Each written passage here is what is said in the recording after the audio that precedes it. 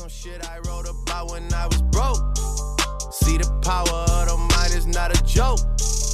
Man, I said that I would do it and I did. Hey, what's up guys? It's Steve and welcome back to Golden State of Mind, the podcast where we focus on mindset and improving our future. As always, welcome back to the show, and if you're new to the podcast, thank you for taking the time. If you get any value out of this, please share it with friends and family so we can all continue to grow. And for those who don't know about me, my name is Steve. I'm a tattoo artist who has been tattooing for over 10 years. I own a shop. I've traveled the US. I have people travel to come get tattooed from me. I've won awards. I've been booked for months in advance and trying to continue to grow and improve my skill, my craft, become a better artist, become a better person, and just improve so that not only I can win, but those around me can win at the same time. And by doing this podcast, I'm able to share some of my experiences and stories with you guys so that you can possibly grow faster than me and learn from some of my mistakes so that we can all reach our goals and live the life we want. Today, I'm going to get into a story and I'm going to tell you guys a little bit about my past. I'm going to tell you guys about the time I got shot. I don't think most of you guys will ever have to experience this, hopefully. And if you do, I pray that you guys recover 100% and you guys don't have as crazy of an experience as me. Just know that anything can happen at any time and you should always be careful and be aware of your surroundings. And who would have thought that out of all people, all places, I would have been shot? For those who don't know me, I'm not gang related. I'm not a troublemaker. I'm a pretty chill dude. When I'm out and about, I'm pretty quiet. I'm not getting drunk. I'm not partying. I'm not the center of attention. I'm just one of the guys holding up the wall, chilling, talking in a small circle, and hanging out. I'm not out at places that I don't know people, just so you have an understanding of the type of person I am. So let's rewind back to when I was 19 years old. So I was still super young, and I had just graduated high school, and I was going to school, I was working, and I was just a normal 19-year-old. Nothing crazy, nothing different from anybody else. I was hanging out with my friends. We would go to parties on the weekend. We would just hang out because there's nothing to do. And that's what people do at that age because they have nothing better to do, because they haven't really figured out their goals or ambitions. And they're just kind of in this limbo state of, I'm finally free and I want to hang out. So we were at a friend's birthday. We were all at a house hanging out. We're all just lounging. It's not a huge party where other people, everyone knows everybody in the house, and there's not really any strangers or people who are just there randomly. So as always, people pop up that you don't know or you don't interact with, and they just want to come hang out or drink, and they weren't invited to the party because no one really knew them, and they didn't get along with some of the people at the party also, for whatever reasons. And so when these people showed up to the party, they were asked, hey, this isn't that type of party. It's not like anyone can come. It's just for us friends, people we know. So you guys got to go. And whatever happened, words were exchanged. There was disagreements. I don't know. I wasn't in the circle. I wasn't involved. And they ended up fighting. They beat that guy up and they told him he needs to get the hell out of here. He didn't listen, or for whatever reason, they had their issues and that guy left. Situation's over. You think it's never over. They're always like, I'll be back. I'm coming back. And sure enough, he came back. And he came back with all his friends. He came back with his family, his homies, but they came back like he said he was. And he came back and they all rolled up. They all jumped out the car. Whoop-de-whoop. What's up? Who's the person who beat up my cousin or my friend or whatever? And so they're all in the front yard. 3, 4, 5, 6 guys. I don't know. I wasn't really paying attention. I was just on the sidelines in the front yard talking to one of my friends, and all this started popping up. So we turn and we're kind of watching and trying to figure out what's going on. Who are all these people who just rolled up? And what's about to go down? And sure enough, the people on our side of the house came out and was just like, you guys gotta leave again. You guys aren't welcome here. And if you guys continue to keep tripping on us, like, things are gonna escalate. And they were just barking, like whoop-de-woo and just trying to be tough guys. And they came wanting to fight because they came to back up their friend or their cousin or whoever it is that they were backing up. So they came with the intent that they wanted to cause problems. They came for revenge. And so one of the guys on my side realized that, you know what, like, these guys aren't going to leave because there's nothing stopping them from leaving. And he happened to have a gun on him. So he kind of flexed on them and was like, hey, you guys need to get back. This is what we got. And you guys need to get the hell out of here. You guys want to keep barking? Is there going to be a problem? Because if not, then you guys got to go. And that kind of was like, okay, like, I'm going to step back a little bit. Okay, I'm not going to bark anymore. This guy's serious. And so these guys all decided, you know what, like, we ain't going to mess with them. This guy's strapped up. And they all decided to leave. Mind you not, I'm on the sidelines talking to my friend, and we're just kind of like watching all this in slow motion, thinking like, are we about to get down? Are these guys about to leave? Like, what's going on? Next thing you know, I'm laying down and my friend's kneeling next to me and talking to me saying like, hey, are you okay? Steve, are you okay? Get up. Hey, Steve, are you okay? Get up. And I'm looking at him laying on my back, and I tell him, I can't move right now. And everything just kind of like slow motion, like slow talking and like gaining consciousness back. And then I realized what just happened. I got shot. So everything in between I blacked out in because of how quick everything happened. But I had gotten shot, and he was laying next to me and he was trying to talk to me. And then I started gasping for air and having trouble breathing, and I started panting. And so he applied pressure onto my chest because we didn't know where I was bleeding from. I had on like a dark brown hoodie. I had on, I think like a black t-shirt. So everything was dark. So I couldn't see where I was bleeding from or what was going on. And I just couldn't get up. And I was like, call 911, call 911. I'm going to die. Call 911.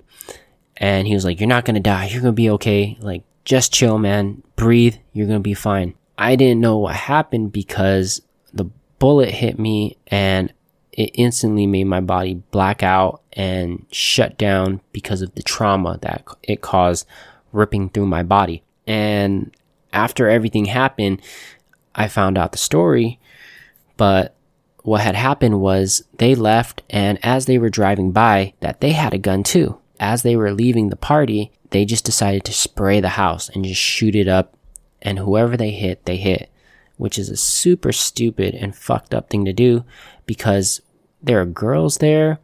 There were younger dudes there that were like 17, 16. There were older people there. I don't know if the parents were there or not, but there were a bunch of people who had nothing to do with it that were there, including me. And it just so happens, as always, when people are shooting, they never hit the person they want to kill. They never hit the person that they're intentionally wanting to, because they all suck at shooting, and they end up hitting the innocent bystander or the person who's not involved. And that just happened to be me. Lucky me, right? And the bullet went into my chest. It went through my lung, through my kidney, and out my back. And then I fell to the ground and basically was dead. And my friend that I was talking to, he said, all I saw was you. I heard bullets shooting, and I heard you drop to the ground. So I dropped to the ground too, because I thought you were trying to not get hit by the bullet. But it turns out I did get hit. And the crazy thing is, I was standing in front of him. So if I wasn't there, he would have been the one who would have gotten shot. So I'm happy that it was me rather somebody else, in a crazy way that it seems. And so now we fast forward back to me laying on the ground, breathing. I can't breathe. He's holding my chest, trying to help me. He calls 911. Everyone's standing around me. They're like, back up. Steve's going to be fine. And he's holding my chest, and I'm gasping, saying like, I'm sorry. I'm sorry. Tell my parents, like, I'm sorry. Tell them I love them. This wasn't their fault. Let my mom know, like, I love her. I'm sorry. And, I'm going to die. Everyone that gets shot, what are you going to think? You're going to die, especially getting shot in the chest. And so I don't know how long it takes. Seems like minutes and hours at the same time, but I'm laying there. The ambulance finally gets there. They tell everybody to scoot back. Cops get there and they have everybody like seated, and they're going to end up questioning everybody about what happened and try to figure out, what the situation was with the shooting, how it happened, who was involved, and all that kinds of stuff. They take me, they get me all situated, put me on the stretcher, put me in the ambulance, and take me to the hospital to try to save my life. As they're driving, they're telling me it's going to be okay. I'm kind of like in and out of consciousness. They said I lost like tons of blood. I don't remember the amount, but it was a lot. There were, I think it was a crazy number, like 7 to 8 pints of blood, which is like the size of a water bottle. So I lost a lot of blood, and they took me to the hospital, and they had me all wired up with everything, and they were just trying to keep me alive. In the process of taking me there, I had passed out again, and my body was just shut down and in shock and pretty much running out of energy to stay alive. When I got to the hospital, they like tried to rush me in, and they made sure, it was like, does he have insurance? Does he have all these things? Like, what are we going to do with him? Where's he going to go? And my parents were there, and they got to see me.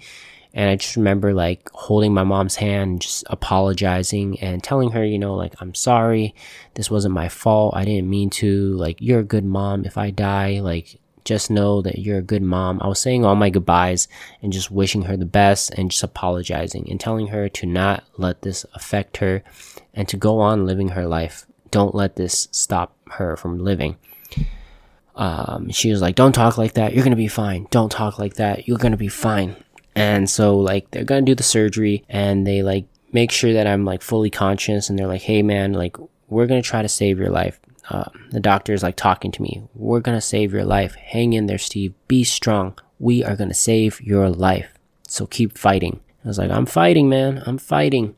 And he was like, before we go into operation, I need you to sign this paperwork that lets you know that we are going to do our best to keep you alive. But if you die, you will not sue us, and you will not take any actions, any legal actions to try to hurt us.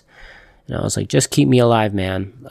I signed the paperwork, and they were just kind of like, this is the situation we have. It went through your chest, it went through your lung, it went through your kidney, and it came out your back. Luckily, the bullet came out your body. They never found the bullet, but I believe they assumed it was a .40 caliber, which is a pretty big bullet compared to like a 9 or anything like that. So with a smaller bullet, for those who are unfamiliar, a smaller bullet would bounce around in my body because it's not as strong and it's not as powerful. So because it's smaller, once it breaks into my skin, that would have slowed it down. And then it would have started to hit my organs or bones or anything like that, and it would have bounced around, or it could have maybe even gotten stuck and lodged into my body, which then could have caused more problems because it was still inside me. They would have to find it, or it would have like bounced around and hit more organs and possibly killed me. But because this bullet was so big, it just ripped straight through me. And luckily it didn't kill me also. And so I signed all the paperwork, and they get me situated to go into operation. And he quickly breaks down for me, hey Steve, you know what, like, you're losing a lot of blood. We're going to try to operate on you as quick as possible and do an emergency operation and try to keep you alive. The bullet has gone through these parts of your body. It's super close to your spine, like 1 inch away, and your lungs are bleeding, your kidneys bleeding, and we're going to try to save you. What we're going to do is cut you from the side. We're going to cut you pretty much on your whole like rib. It's going to be a pretty long cut, and we're going to try to sew you up and fix you from the side. If for any reason we have any complications or things don't work, our second alternative is sew you all back together, close your ribs up, and then we'll have to operate from the front. and we're going to cut your chest open through the middle. We're going to crack your ribs open and fix you all on the inside, and then shut you back and sew you back up through the front. So this is all like, I'm about to die, and I'm just like super overwhelmed. I don't even know if I'm like conscious at this moment or not. And like, the funniest thing, the only thing I said to him was just like, I was like, am I going to live? And he said, yes, you're going to live. And I was like, is there going to be a scar? And he was like, that's the question you're going to ask me right now? You're about to die, and that's the question you're going to ask. Is there about to be a scar? And he was like, don't worry about it, man. You're going to be a movie star by the time you get out of here. So hang in there and just keep fighting. And I was just like, whatever, man. Like, I don't even know what I'm saying. Just keep me alive. They take me back and put me under sedation, and I'm out and completely gone. And they operate on me. I don't know how long it takes. My family's in the waiting area. My friends are in the waiting area. There's people at the party still waiting and hanging out. I believe I got shot like around 9 o'clock or 10 o'clock. So it wasn't too late. It was still fairly early in the night. And I had not been drinking. I had not been doing anything. I was 100% sober on my behalf, because if I was drinking or, on anything or did anything, my blood would probably be thinner. I'd probably have more complications, or they would have to do a few other extra things to try to like sober me up or help me with like my blood thinning. So luckily I was sober, and my body was pretty much at its best that it could be for the operation. While I wasn't getting operated on, cops were still doing an investigation. People were still sitting around and having to give their statements, and it was a crime scene because there was a shooting. And of course, young kids, stupid kids doing dumb things. Just so happens the people who shot me were so amped up and had so much fun, and they felt so good for shooting up the house, that they went to another party that was an open like flyer party where anyone can go hang out and stuff, that was in the same city. And they went to go hang out there and drink and kick it and like have a good time, because hey, we got away. We just showed them. We went there, we blasted those fools, and like, we got away. Ain't shit happened. There's no consequences. Why would you say that to anybody? I have no idea. But it just so happens they said it to our friends who happen to have brothers and sisters and cousins or boyfriends and girlfriends that were at this party. So now you have our friends who are at one party, and police are investigating them and questioning them, and then you have our other friends at another party who are hearing about a shooting that these guys did. Put two and two together, they text one another, hey, are you okay? I heard that there was a shooting. Yeah, Steve got shot. Oh my god, well those guys are here at this party. Oh my god, those are the guys. Call the cops. And they end up getting arrested. Stupidity, what goes around comes around. You make dumb decisions, you say dumb things happen. And so now all those guys get arrested and go to jail for attempted murder, possession of a firearm, and whatever other felonies that they tacked onto it as to what they did. So they ended up getting arrested. Backtrack now, back to the hospital. They're operating on me, and I'm pretty much about to die. They're doing what they can to keep me alive, and they're trying to figure it out, do the best that they can. I don't know how many hours goes by. They end up finishing the operation, and they end up coming out and talking to my family and letting them know, you know what?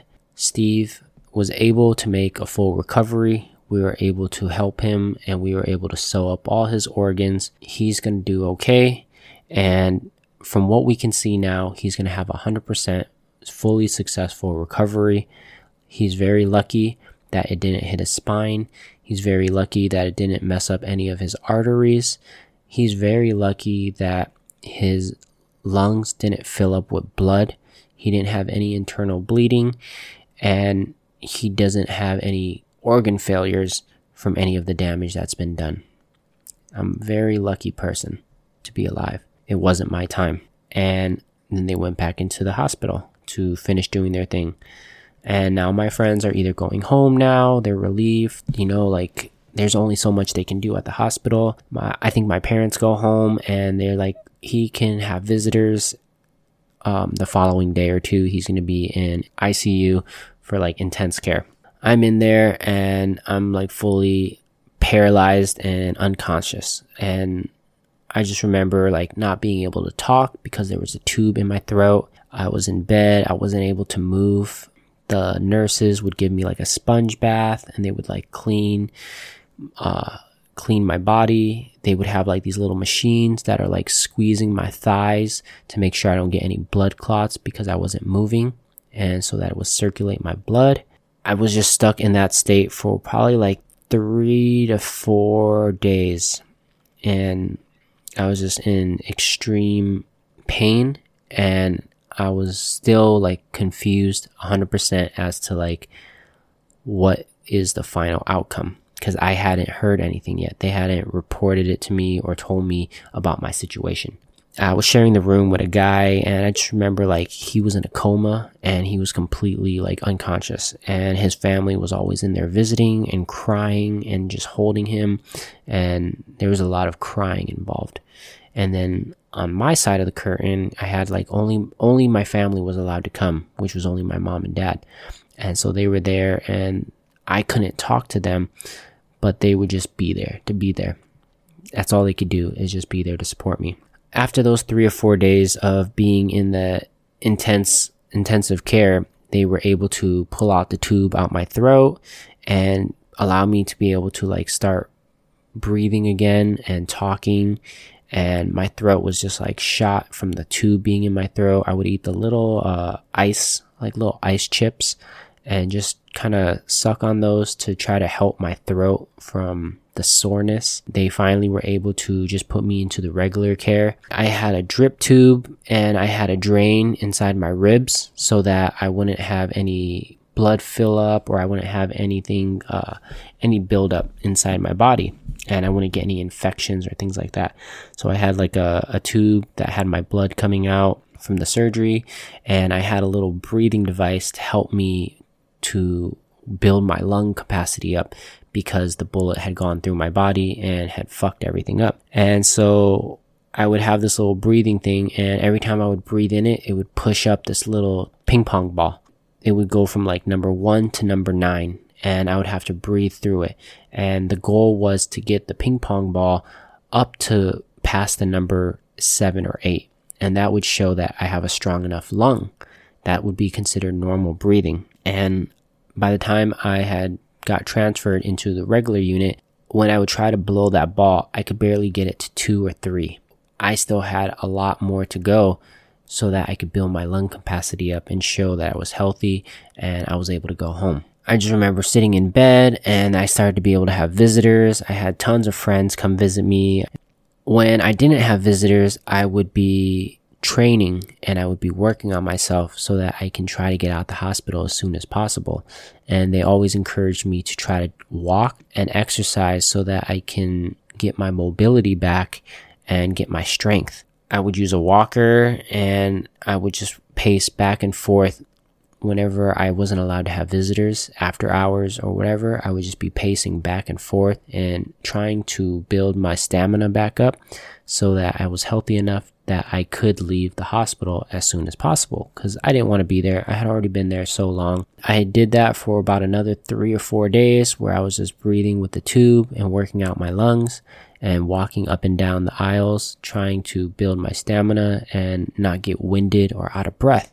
My ribs were all taped up and stapled, and I could barely move my arms up and down without fully stretching my muscles, because everything was so tight from the operation. It felt like it was going to rip. So I had to be very gentle and careful with everything that I did. I started to have enough progress to where they were now going to allow me to go home. And before they took me home, they were going to take out the drain pipe and allow me to recover, and then they were going to release me.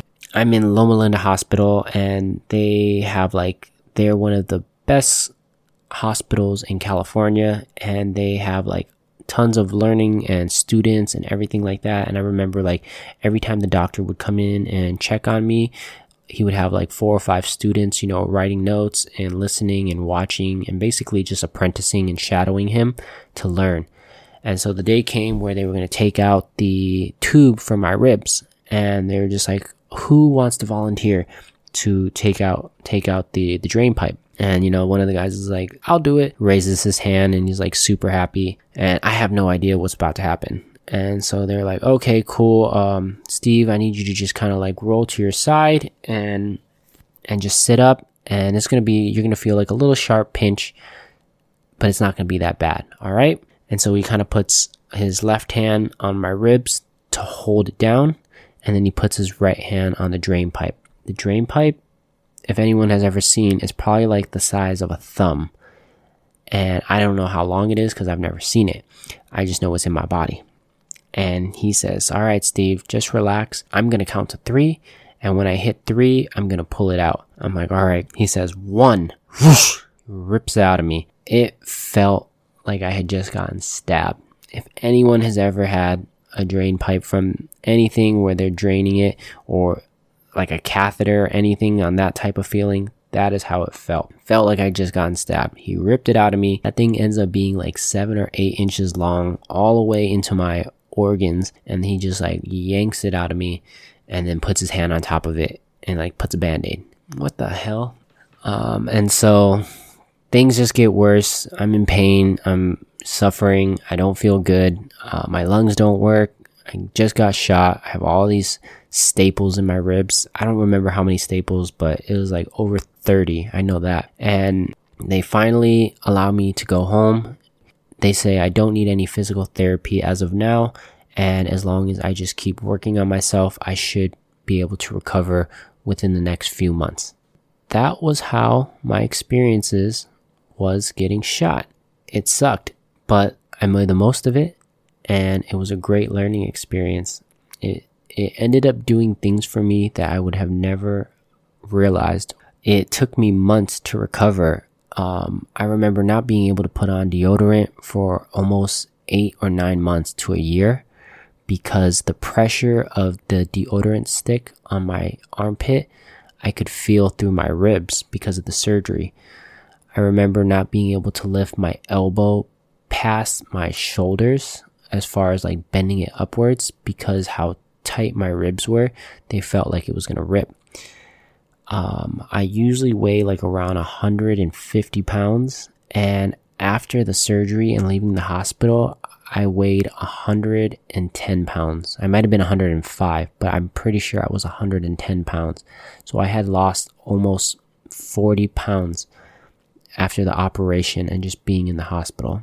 And they gave me morphine, they gave me Norcos, they gave me Vicodin, and they gave me all these painkillers to try to help with the pain to ease the situation. And one of the weird things is, I don't know why, but for some reason, I wanted to feel the pain and I didn't want to take any of the medication, and I never took one pill. I don't know why I wanted that, but that was the decision I made, and I ended up not using any of the pills and just going through the pain. And in my head, I think it was because I wanted to experience the pain because I knew it would make me stronger. And what doesn't kill me will make me stronger in a stupid way. I don't know why I thought that.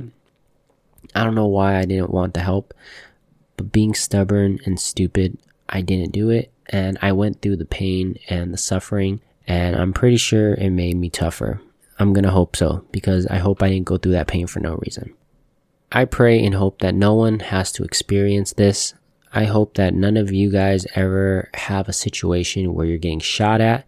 I hope you guys never have to get shot. And I hope you guys don't even know anybody that gets shot. It's crazy to have experienced it. It's crazy to have lived through it. And I wish that upon nobody, even though it's probably one of the most negative things I could have ever experienced in my life. And experiencing it at such a young age, at 19, it's like I had just graduated. I haven't even left the nest. I'm barely about to start flying, and I'm already getting clipped. But it wasn't my time to go, and God had a bigger plan for me, and He kept me alive, obviously for a reason. And at that time, I didn't know what the reason was, but I was appreciative and I was thankful to not die. I was thankful to have a second chance. And some of the lessons I gained from this was always be careful about who you surround yourself with, because even though you are good, even though you're innocent, even though you are not part of the problem, when you are a victim, bullets don't have a name. They'll go anywhere they want. And if it's not a bullet, it's a problem. There's drunk drivers, there's other people that want to start fights, there's all kinds of negative things that can happen at any time, at any place, at anywhere. And as long as you're out and about, you know where some places are that are good and some places are that are bad. You know where problems can happen and where they can't happen. And if you can control some of that, by all means, I always recommend, it's not about being scared, it's about being smart.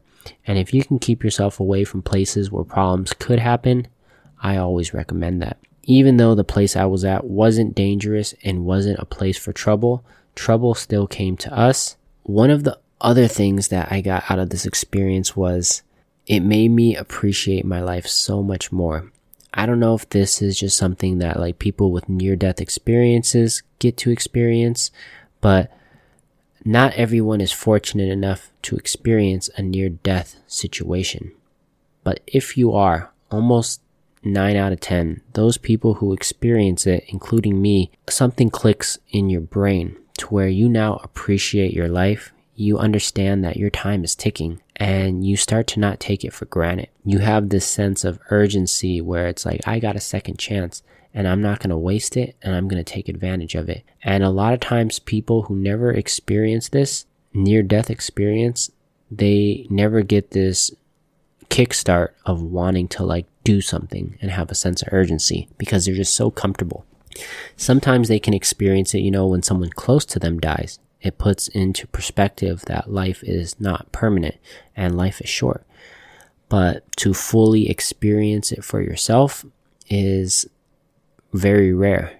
And, maybe someone getting into a car accident or, something happening to where it's scary enough to scare them, or them having a scare from the doctor telling them that they may be diagnosed with something. It doesn't have to be as traumatic as getting a bullet to the chest or something insane like that. Near-death experiences can really change someone's perspective. And if you use it to your advantage, it helped me to have a sense of urgency to want to get stuff done and do something with my life. It also made me appreciate all the small things I have, because a lot of us are so quick to want so many different things. We want the nicest shoes. We want the nicest car. We want the status. We want all these things for people to look at me. I'm important. I'm popular. I'm cool. I have status. When in reality, it's like, I'm just happy to be alive. And I tell myself that every day. That's something not everyone thinks about. And I'm fortunate enough to be able to still be breathing. I'm fortunate to have a full recovery. I'm not paralyzed. I don't have any complications. I'm able to still work out and do things and be healthy. It hasn't affected my life in any way. And I'm very fortunate for that. I'm very lucky. If I could ever meet the people who saved my life that day, I would love to meet them and thank them personally. But I have no idea who they are.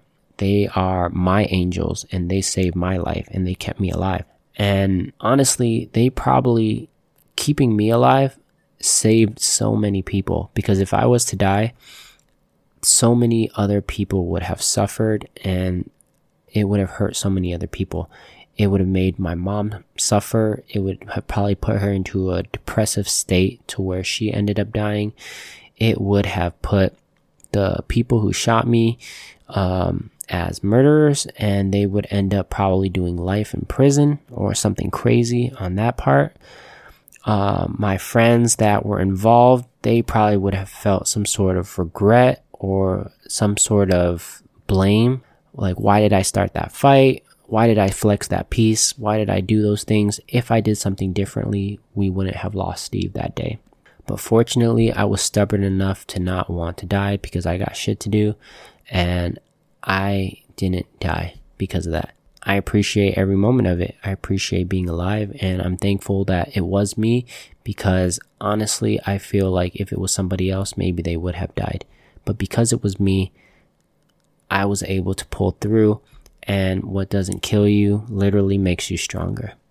And I just happen to be that guy. I don't look back at it as me being a victim. I don't look back at it as it was my friend's fault for the things they did. I don't blame them. I don't have any grudges, and I don't hold anything against them. They're still my friends till this day. I still know them. I still love them, and I still care about them. The people who shot me, I have no hard feelings towards them. They were young. They were dumb. They made poor decisions. They paid their consequences. They went to jail. They got in trouble. They paid their fines or whatever it is they had to do. I hope that they learned their lesson. I hope that they don't hurt anybody else anymore. I hope that they've changed and they move on with their lives and they're doing better. I have no want or need or desire to have any revenge on them, even though I know they were trying to hurt my friends, but they just didn't do a good job at it. It is what it is.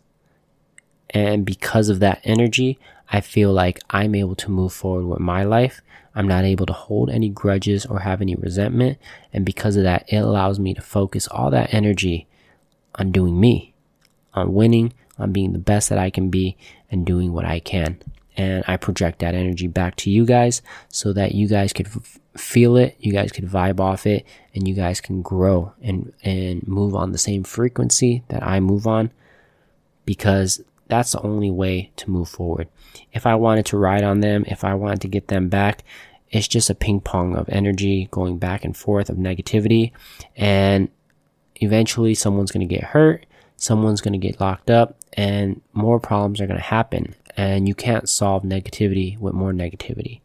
The only way you can solve negativity is with positivity. And apparently karma works the way it says it is, and what you give back is what you get in return. And when I show love and I give love and energy back to even my enemies, even the people who hurt me physically, emotionally, mentally, I don't stress it, because I know I will get back what I give. And so I don't let that change me. And because I don't let it change me, I feel like I've been blessed in many different ways to be able to get to where I am today.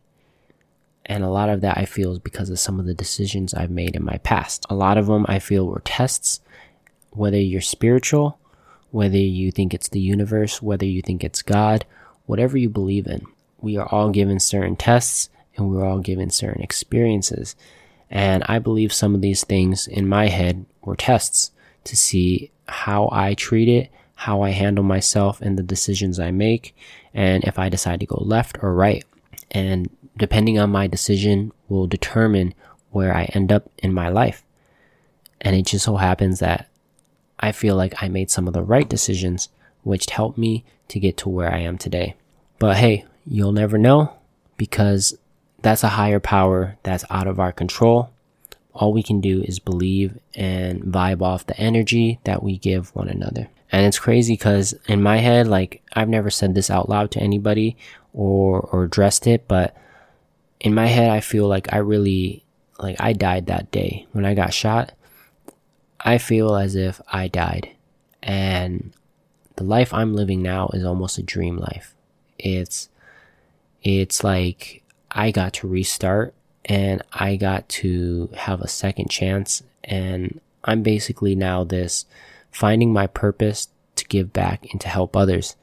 And I think that's what my true calling is, and my true purpose is to be able to help people, because that's what gives me joy. That's what I like seeing, and that's something that money can never make me feel, you know? Money solves the tool of being able to pay my bills and take care of myself, but helping other people is the true success and true flex that you should be proud of.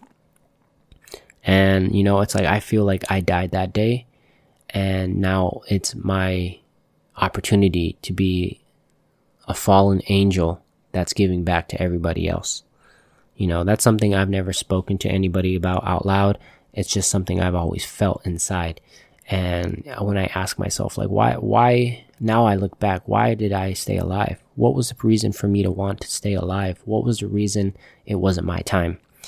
And it was because I had to go through more things to build my experience. I had to go through getting shot to appreciate my life. I had to go through losing everything to go to jail and make bad decisions so that I can experience not having anything, so that when I do have everything, I'll appreciate it more. I had to learn how to tattoo so I could develop a skill. I had to learn how to master it.